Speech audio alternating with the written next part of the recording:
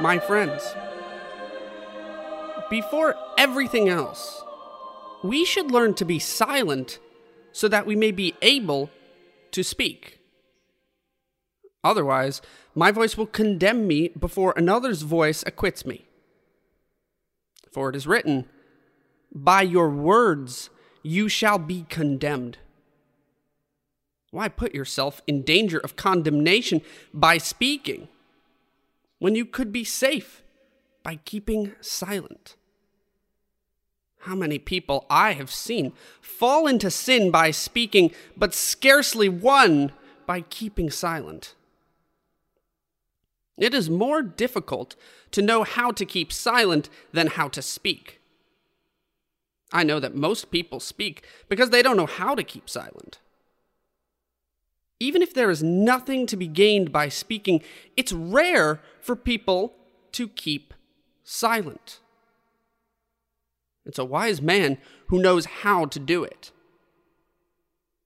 The wisdom of God says, "The Lord has given to me the tongue of learning, that I should know when it is good to speak." Someone is rightly called wise when God has taught them when they ought to speak. So Scripture is right to say, "A wise man will keep silent until there is an opportunity." The Lord's saints loved to keep silent because they knew that a man's voice often utters sin, and a man's speech is the beginning of human error. One of the Lord's saints said, "I will take heed to my ways, that I offend not in my tongue." For he knew and had read that it was a mark of divine protection for a man to be hidden from the scourge of his own tongue and the witness of his own conscience. We are chastised by the quiet reproaches of our thoughts and by the judgment of conscience. We're chastised also by the lash of our own voice when we say things that mortally injure our soul and sorely wound our mind. But whose heart is clean from the impurities of sin? Who does not offend with his tongue? And so, when he saw there was no one who could prevent him from speaking evil, he laid upon himself the law of innocence by a rule of silence, so as to avoid with silence the sin that would be difficult to escape while speaking. Let us rush then to the master of precaution. Job said, "In the silent biddings of my thoughts, I have enjoined upon myself that I should take heed to my ways." There are some ways which we ought to follow. There are others which we ought to be wary of.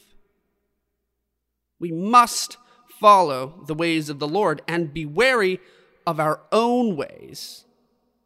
Otherwise, they will lead us into sin. You can only be wary in this way if you're not too quick to speak. The law says, "Hear, O Israel, the Lord your God." It did not say, "Speak," it said, "Hear." Eve fell because she said to Adam something that she did not hear from the Lord her God. The first word God says to you is "hear." If you hear, be wary of your ways, and if you have fallen, quickly change your ways.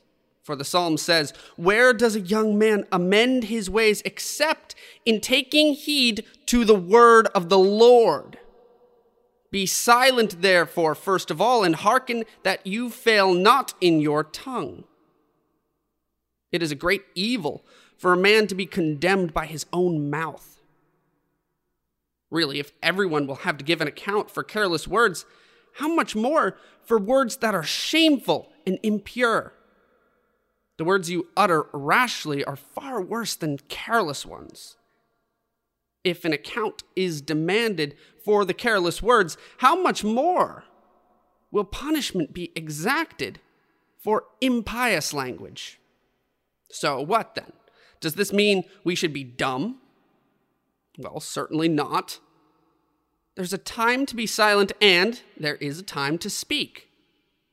If then we have to give an account for careless words, let us make sure that we don't also have to give an account for careless silence. For there is also an active silence such as Susanna's was, who accomplished more by keeping silent than if she had spoken. For in keeping silent before men, she spoke to God, and found no greater proof of her purity than silence.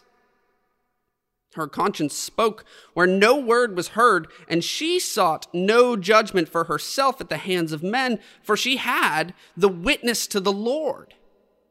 She desired to be acquitted by him. The one she knew could not be deceived in any way. The Lord himself in the gospel accomplished in silence the salvation of men.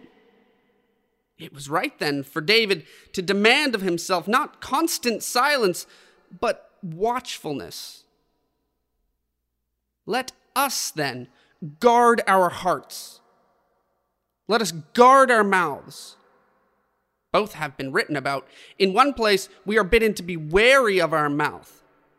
In another place, we are told, keep your heart with all diligence. If David took heed of this, will you not? If Isaiah had unclean lips, who said, woe is me, for I am undone. For I am a man and have unclean lips.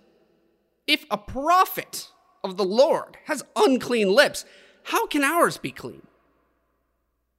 For whom was it written, if not for every single one of us? Hedge your property about with thorns, and bind up your silver and gold, and make a door and a bar for your mouth, and a yoke and a balance for your words. Your property is your mind. Your gold is your heart. Your silver is your speech. The psalm says, the words of the Lord are pure words, as silver tried by fire. A good mind is also good property. And further, a pure inner life is valuable property. Hedge in, then, this property of yours. Enclose it with thought. Guard it with thorns. That is, with pious care, lest the fierce passions of the flesh should rush upon it and lead it captive. Lest strong emotions should assault it, and overstepping their bounds, carry off its vintage. Guard your inner self. Do not neglect or contemn it as though it were worthless, because it's valuable property. Truly valuable. Because its fruit is not perishable and fleeting, but it's lasting and of use for eternal salvation. So cultivate your property. Let it be your tilling ground. Bind up your words so that they do not run riot, grow malicious, and gather up sin for themselves with too much talking. Instead, let them be confined and held back within their own banks. An overflowing river quickly gathers mud. Bind up also your meaning. Don't leave it slack and unchecked, otherwise it will be said of you, there is no healing balsam, nor oil, nor bandage to apply. Sobriety of mind has reins which direct and guide it. Let your mouth have a door so that you can shut it when the need arises. Let that door be carefully barred so that none may rouse your voice to anger and you pay back abuse with abuse. You have heard it read, be angry and sin not. And so even if we are angry, this arising from the actions of our nature, not our will, we should not utter with our mouth even one evil word. Otherwise, we fall into sin. There should be a yoke and a balance to your words. That is, humility and moderation. So your tongue may be subject to your mind. Let it be held in check with a tight rein. Let it have its own means of restraint so it can be recalled to moderation. Only let it utter words tried by the scales of justice, that there may be seriousness in your meaning, weight in your speech, and due measure in your words. The one who takes heed to this will be mild, gentle, and modest. For in guarding his mouth and restraining his tongue, and in not speaking before examining, pondering and weighing his words, as to whether this should be said, that should be answered, or whether it's the right time for a remark, he certainly is practicing modesty, gentleness, and patience. So he won't burst out into speech through displeasure or anger, and he won't show any signs of passion in his words or proclaim that the flames of lust are burning in his language and that the incentives of wrath are present in what he says. Let him act the right way for fear that his words, which ought to grace his inner life, should at the end plainly show and prove that there is vice in his morals. When the enemy sees that we are passionate, then especially he lays his plans. Then especially he supplies tinder. Then especially he lays his snares. And so the prophet has cause to say, surely he has delivered me from the snare of the hunter and from the hard word.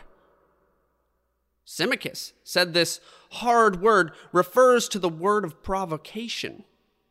Others say the word that brings disquiet. Our speech is the snare of the enemy. Too often we say something that our enemy takes hold of, and then he wounds us by our own sword. It's far better to perish by another's sword than by our own. The enemy tests our arms and clashes together his weapons. If he sees that I'm disturbed, he fires his darts so as to raise a crop of quarrels. If I utter an ugly word, he sets his snare. Then he gives me the opportunity for revenge as bait, so that in desiring my revenge, I may put myself in a snare and draw the death knot tight for myself. If anyone feels this enemy is near, he ought to give greater heed to his mouth, or else he will make room for the invisible enemy. But we must also guard against him who can be seen and who provokes us and spurs us on and exasperates us and supplies what will excite us to licentiousness or lust.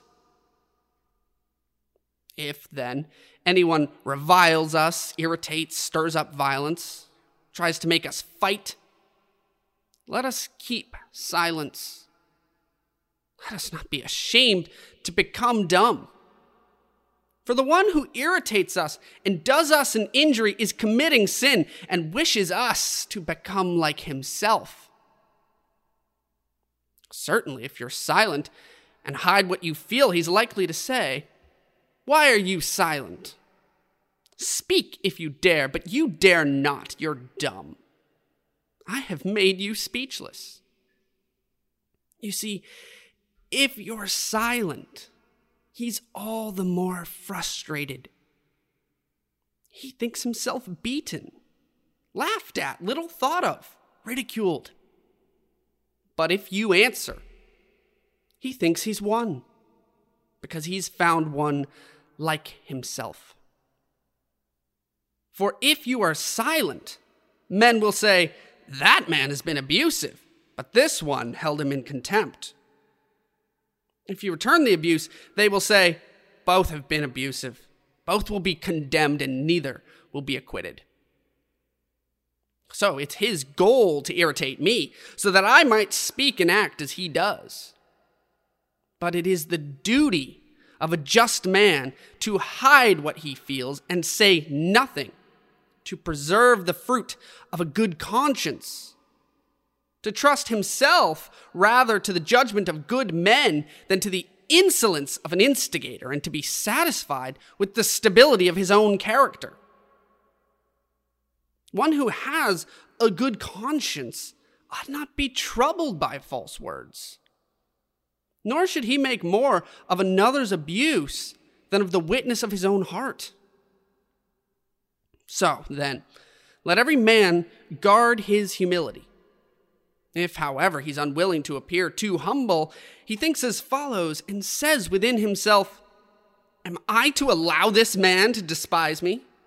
And say these things to my face against me, as though I could not open my mouth before him?